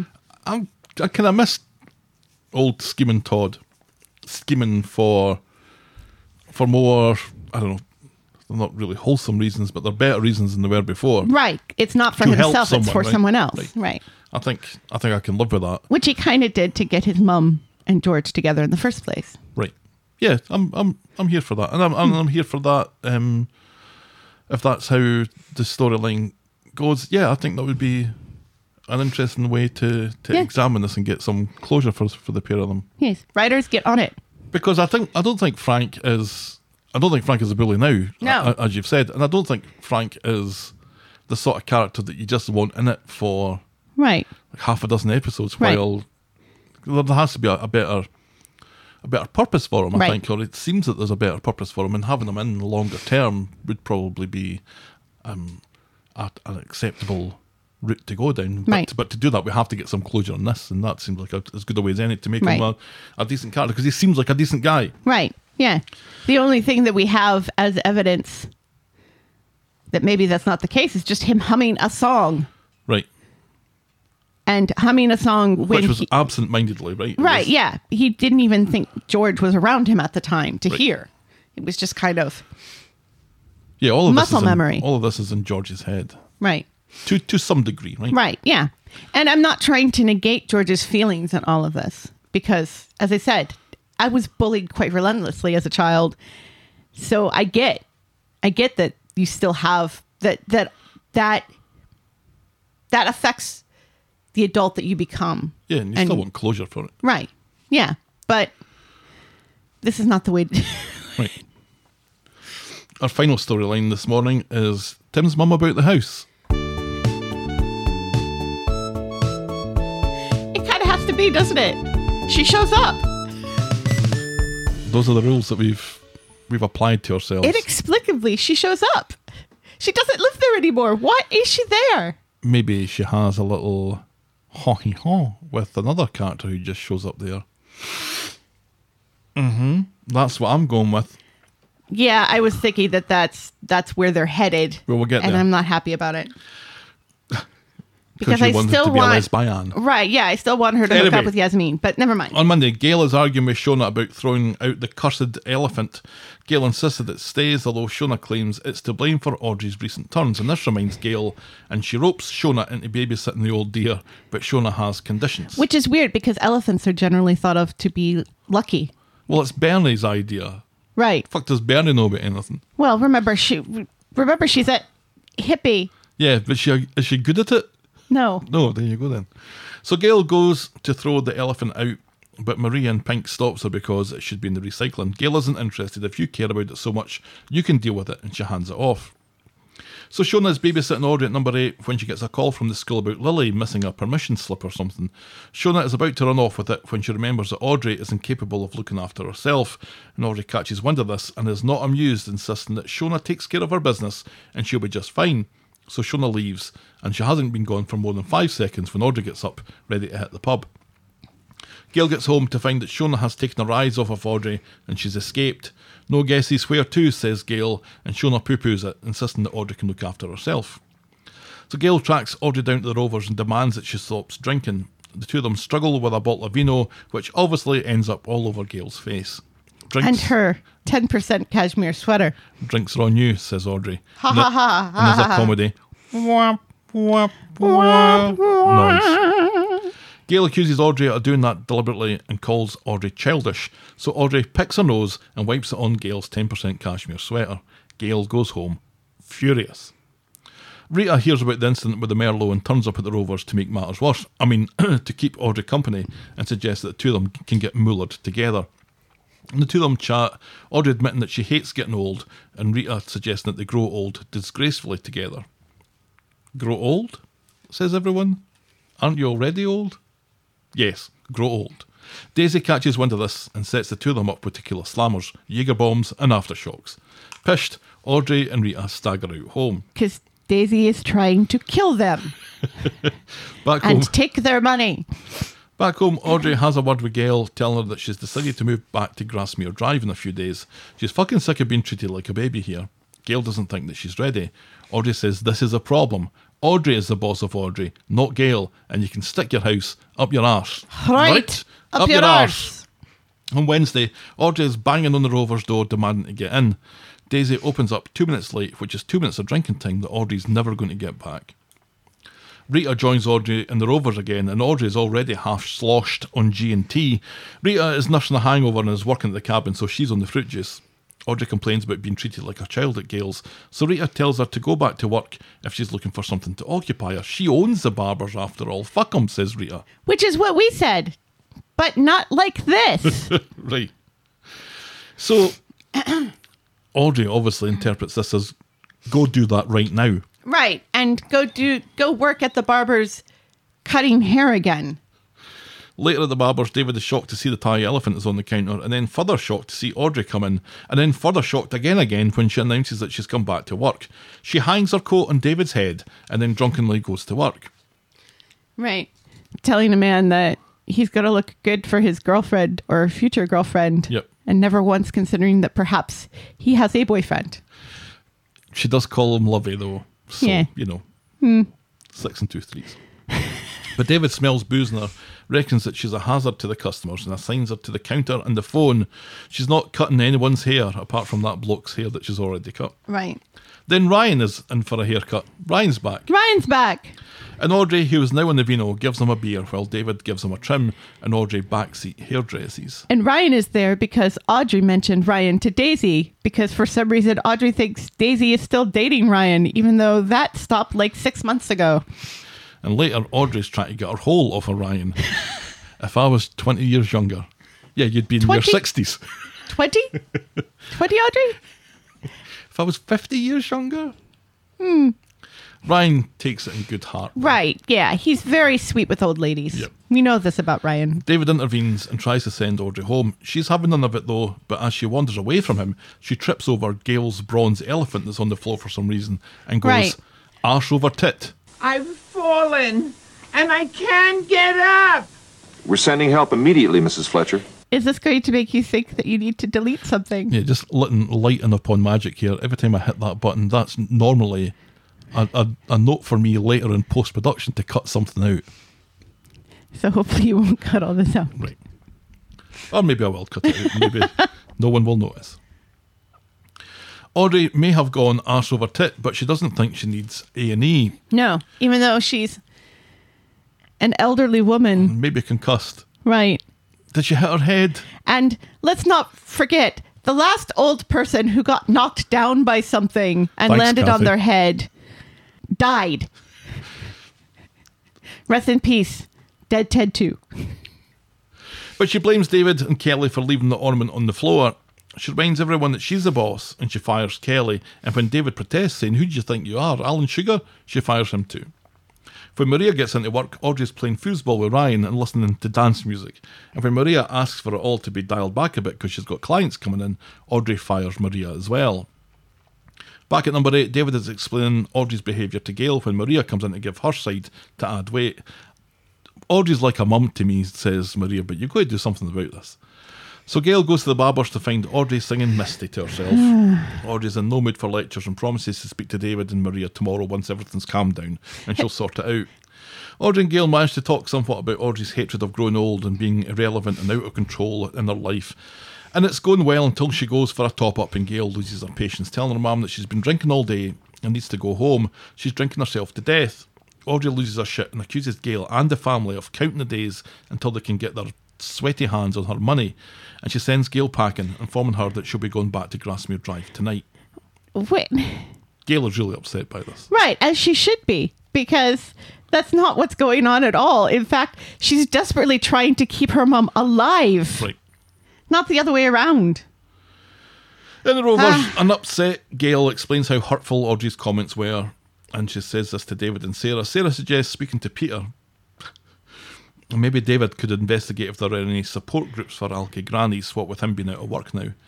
Speaking to Shona later, he refuses to go into work tomorrow, opting for waiting for Audrey to come and apologise to him. Back in the barber's, Audrey is ready to lock up and get herself a taxi when she sees Vin Weasel, gets a fright, falls into the motorbike, which falls on top of her as she takes another spill. I've fallen, and I can't get up. We're sending help immediately, Mrs. Fletcher. Pished and pinned down by a heavy motorbike, Audrey politely calls for help, but there's none coming. On Friday, Gail is leaving a message on Audrey's machine. She's shit nails with worry and begs for a call back. Meanwhile, David is still peeved about being sacked yesterday and thinks that Audrey has gone feral. Audrey, though, is still trapped under that bike. Which begs the question, why do they have a motorbike? Yeah, I've seen that before, though. I've seen that before in barbers. I've seen it, like, suspended Oh, God, no. from the ceiling God, no. or, like, embedded in the wall. But loose like that? I think And not bolted down to the floor? Oh, the one that I'm thinking of was maybe bolted to the floor, but I've been in a barber's that had an inexplicable motorbike in it. Right, Because the guy that owns it likes his motorbikes. right. Which is neither David nor Maria nor Audrey. Nor Nick. Because let's remember, Nick was involved in the decor of that barbershop. Because he didn't want the weasel. Right. Or Vin Weasel. It's Platt family meeting time in public at Speed Dial. Peter wanders in from another storyline to talk to him about alcoholism. David wants to scare Audrey into sobriety by taking her under the bridge and showing her all the meth addicts. Peter urges caution and taking things gently, and that appears to be the sum total of his advice. And then Tim's mum's back. She finds Brian chapping the door of the locked barber's and insults his enormous head for about 5 minutes. He's looking for another trim because the last hairdresser fucked up his crown or whatever, and then they hear Audrey crying for help inside. Yeah, but let's not forget, Brian was just in Trim Up North. Getting his eyebrows done, though.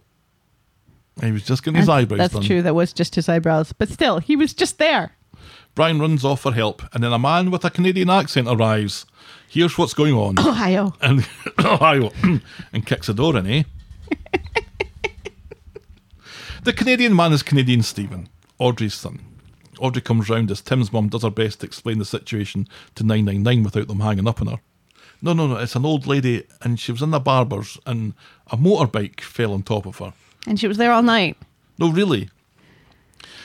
Back at Speed Dial, an intervention should be the last resort, says Peter, who doesn't seem to have anything else to say.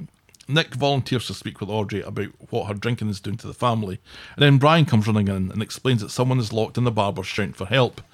And very, very slowly, the Platts kind of sigh, stand up, and go and put their jackets on. No one's really rushing to assistance here. No. Nor should they. She treats them like shit. Outside the barbers, the Platts are shocked to see Stephen, who wastes no time in blaming them for Audrey's condition.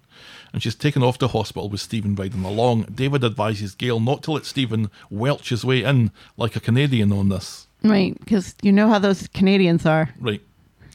He might be overly polite to someone and make you look bad So by apologizing too much. So I posted on Twitter that Stephen had been back for half an hour and he hadn't said a boot or apologised for anything, and he calls himself Canadian. Right. And Christy P responded with, "I'm sorry, but I'm outraged."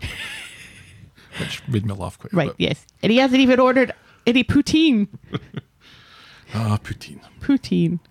I can never eat that again. Later, don't worry, I've got it for you. Later, they meet at at the hospital waiting room. Stephen reveals that Sarah had called him saying that Audrey was drinking herself to death. I was going to say Audrey was drinking herself into an early grave. It's not quite that. And Gail was just making things worse. Gail doesn't believe Sarah would do that to her, but the evidence was trapped under her bike all night, like a barbershop Evel Knievel, says Stephen. Audrey, meanwhile, is off for a scan. Gail offers to take Stephen... I'm sorry, but were they supposed to have an eye on her all the time? They've been desperately trying to call her. She shoved all of them out of that barber's and then said she was going to go home to her house. Gail wanted to keep an eye on her all Right. the time, and she Yeah. wasn't allowed to do it. Right. That's part of the problem. It's so unfair. Poor Gail. Gail offers to take Stephen straight back to the airport, insisting that they take good care of Audrey, thanks very much. Stephen accuses Gail of spending half her time in Thailand. She accuses him of spending all his time in Canada. Boom! Burn. Sarah It's a good thing they're in the hospital so they can treat that burn. Sarah rolls up and admits to exaggerating the situation to get Stephen over for help. Stephen and Gail continue to argue a bit about who loves Audrey the most when a nurse tells them that Audrey has internal bleeding and she needs surgery. And they don't fight, but it's almost like they were supposed to fight over who gets to sign the consent form. So Stephen and Right. Gail now argue about which one of them was the favourite. Stephen says, well, you had all the Christmases, and Gail's quick to point out, yeah, she was absolutely mullered last Christmas, by the way, which she was. And that was when remember when it was still funny? Right, yeah. When was that? Christmas. All Stephen has now are regrets about things that he never did and time that he spent away. Outside the barber's, Nick wonders if Audrey fell over when she was actually sitting on the bike, which I think is a good question. These are the sort of questions that Right. you have, right? Yeah. What was she doing to the bike for it to fall over? Was she trying to start it or something? Right, yeah. Gail, Which wouldn't be... I mean, she was she had been drinking all day. She All was day. drinking at the barber's, saying, even as they've explained to her, you can't be drinking and cutting hair. It's a liability. she was battering on the Rover's door to get in at 11 o'clock. In the I presume morning. that's when they open up, right? So Gail texts them to let everyone know that Audrey, 80-year-old, is out of surgery and fine. In the hospital, Audrey comes round and is thrilled to see her gorgeous son. Oh, Stephen, you're here. Gail says, how are you, ma'am? Oh, you're here too. And she accuses Gail of being a ghoul. Again, just there for the inheritance. And she orders Gail to leave. And sadly, Gail does. Right. And yet, sadly, we don't really get to see the emotion on Gail's face. Thanks to that hideous haircut that they still insist on keeping her in. Right. You cannot see her face as she's, I'm assuming, weeping under there. Right. Give Gail a better haircut, please. And that's how we end this week's episodes. I think that I like Audrey. No, you don't. But when you think about it, she really isn't a nice person. She's not a nice person, and she's never been a nice person. She was horrible to Gail as a child. as Gail points out to Stephen, that, you know, she was basically Cinderella in that house, cleaning up after him, you know, as Audrey praised Stephen for eating his carrots that he dropped on the floor for Gail to pick up. And also, you know, Audrey abandoned Gail multiple times when she was a child. They seem to be getting on better now that they're both Old, right? They have a kind of more of a friendship. yeah. Or I think Audrey sees it as just a friendship, or primarily a friendship. Right. Whereas Gail still desperately wants her to be her mother. Right. And will never be. Oh, that's so sad. It's so sad. It's so sad. This is such a sad storyline. And yet they still keep trying to make it funny. They still keep trying to add humor to it. Like the fact that Audrey gets trapped under that bike because she's scared by the weasel. Mm-hmm. That's been there the whole time. Yeah. She trips over the elephant, which we never see get put on the floor. I think we're led to believe that Kelly put it on the floor or something. Why would Kelly put it on the floor? I have no idea. This, though, The whole Ryan thing, you know, her thinking that she could, if she was 20 years younger, she could get into Ryan's pants. Ha ha ha, ha ha, ha ha. there were parts of it that were funny, though. Right, but The, is it the Evil Knievel line I thought was pretty good. fair enough? But is it appropriate in this storyline? Oh, well, there's kind of gallows humor, I guess, but I think this is the sort of storyline that I think I maybe called for this. I was like a few weeks ago, this was where I was wanting the story to go, that looking at an old woman becoming an alcoholic. Becoming? I wasn't sure if this is a thing, but I think it is a thing. Yeah. And from what I'm seeing, I think it's probably a more prevalent thing than society would like us to think, that you have Right. these old people who have Nothing else to do. have as little to do as the youth of today, Right. who just sit and get out their tits on G&Ts all day. Because it is desperately sad that you Yes. expect, or you hope that in your dotage that your life is a little more organised and Right.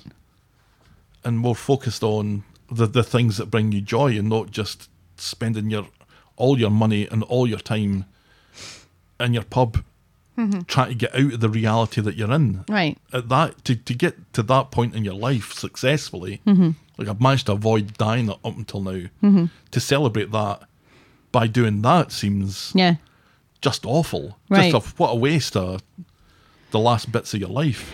And, you know, even though she kind of made things worse, I like that at one point, you know, it's Audrey and Rita together, and that we see kind of a different aspect of that, because while Rita is perfectly happy on one day to get bladdered with Audrey, She enables Audrey that day, right? she enables her, but she enables her from a place of assuming that they are in the same place in their life. Whereas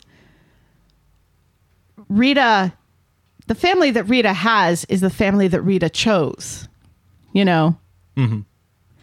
She has basically her adopted daughters like Jenny and adopted granddaughters like Daisy that she chooses to spend time with when she wants. Yeah, I'm scared to mention Gemma just in case she reappears, but you know. But does it? Yeah, she has these people in her lives that she considers her children, but who also have other lives and other families, and it's a chosen thing. Whereas I feel like, and she has a job that she likes, and she has responsibilities that again she has chosen. Yeah, she said the right things to Audrey. I think that Audrey just took in the wrong way, right. There is because Audrey is a different person than Rita. Rita's idea of growing old disgracefully could be getting pie-eyed on G&Ts and tequila slammers, but then not drinking again for the rest of the week. Right, yeah. Or for the rest of the month or whatever. Right. But, so that's the first sad side of it that Audrey has chosen to ignore, is that that Rita was able to do this one-off, Right. and then just go back into recovery and, Right. and stuff. And go to work and have a life. Right.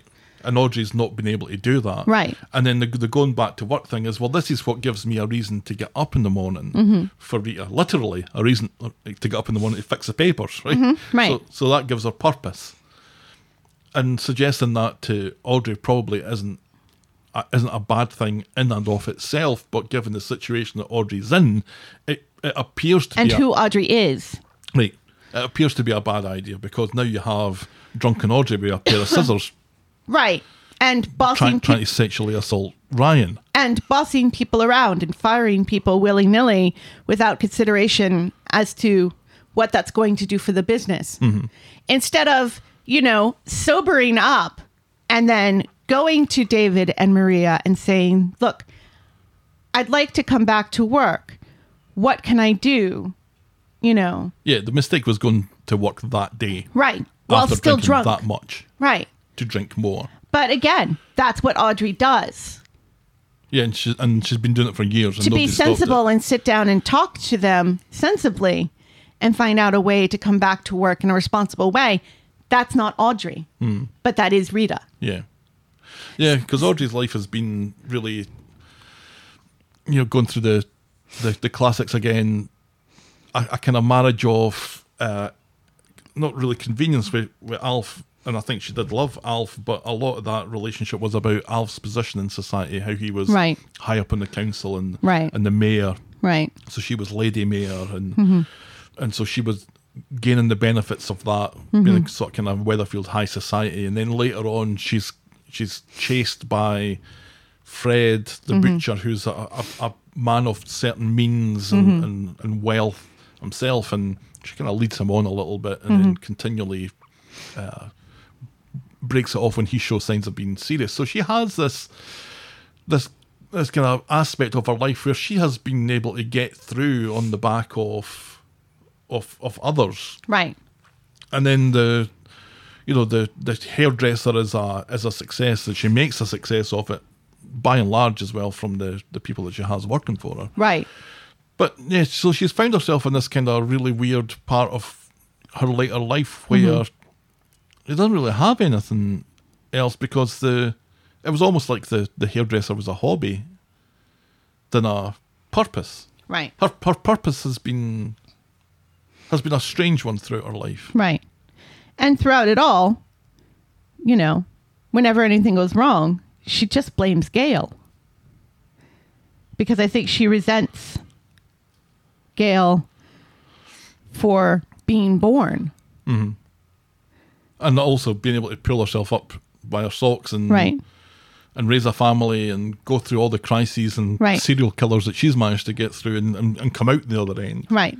And be at that age where she is still looking for something to keep herself Right. occupied, doing those cleaning jobs that she Right. shouldn't be doing. And being happy about it and enjoying it and just loving it, the way she's happily washing those windows with her headphones on, although I'm not quite sure they're over her ears because, again, that hair, Right. But by the simple act of being born, Gail kind of put something on Audrey's life that she should have been responsible for. And Audrey has always resented that. So now, and because she has, throughout her whole life, as you pointed out, all of her successes have been off the backs of other people. At this point, she makes the assumption that that's what Gail's like too. And she's projecting her personality. Yeah, Gail seems to more or less get her joy from her family, whereas Audrey's gets most of her regret from hers. Yeah. Yeah. And while Gail gets most of her joy from her family, Gail is also able to say, right, that's enough. I've had enough of you guys I'm going to Thailand for a while. Right. And is able to do it. And still loves her family and still comes back and loves her family and still, gets as much as she can from just the joy of being with her family and helping her family out and being there for her family. Right. Which, let's be fair, that family takes full advantage of her Sure. when she's there. Oh yeah, and she's aware of that. She's but a that cleaner doesn't and she's a stop her. babysitter and she's She's doing the shopping. driving people around, and then when she asks one of them to do something, they resent it. Right. Like Shona does with the whole watching of Audrey. It's Right. like, well, she's just asking you to do this one thing. Right.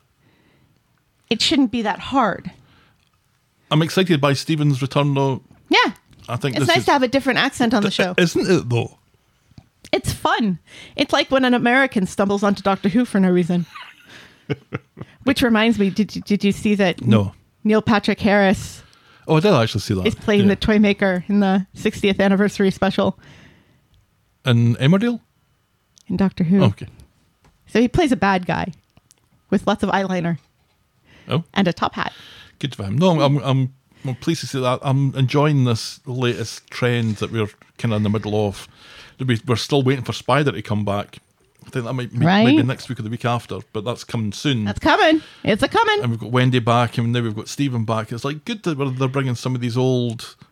They don't even need to be well loved. I think it's just always good to see It's these nostalgia people that you bait. saw. Right, and I complain about it quite a bit, nostalgia bait, but here I'm all for it. Right, because we complain all the time when characters who have left the show don't come back for Right. reasons that they absolutely should have come back for. Yeah.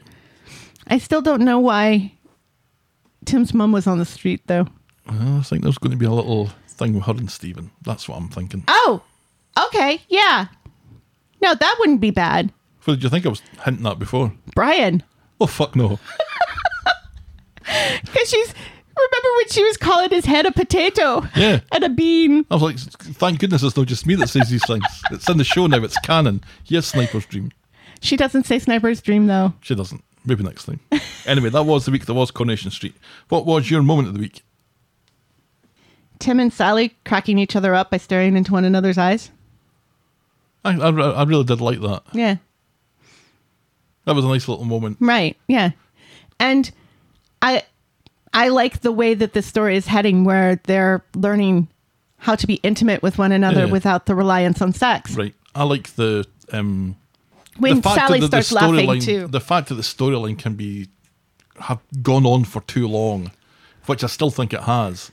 It's good that there are little aspects of it individually that still work, and I think it Right. worked much better this I week. think there's up until this week, I thought the storyline has gone on too long and it's ridiculous and it's not going anywhere. Now it finally feels like they're actually pushing it somewhere new and different and interesting, Right. which will develop personal growth in both of these characters. And I'm all for that. There we go. Yeah.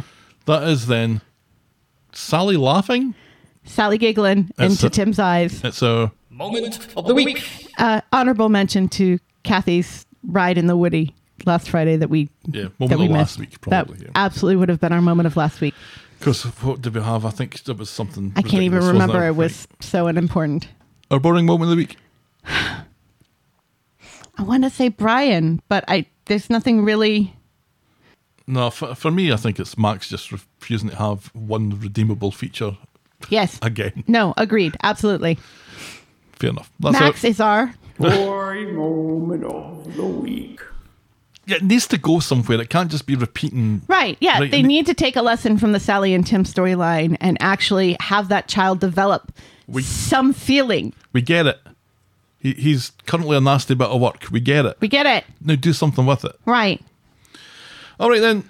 Well, we won't be back next week. Maybe we'll do this on Wednesday again. Maybe we'll see what happens. We'll see we're taking microphones with us, aren't we? We are taking microphones, but we're leaving next Friday, so we won't see next Friday's episode.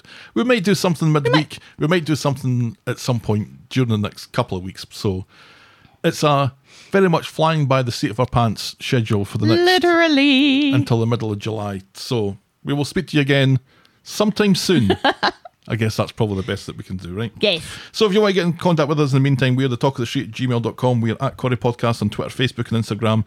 You can shout me and Helen a coffee by heading to ko-fi.com. That's ko-fi.com/the Talk of the Street. Check out the clicky section of voggle.co.uk for links to our merch store and YouTube channel. And if you're so inclined, please leave a rating and a review on the iTunes or your podcast provider of choice. Thanks for making it to the end of another episode. And we will be back next week with more Talk of the Street. The Talk of the Street. Bye.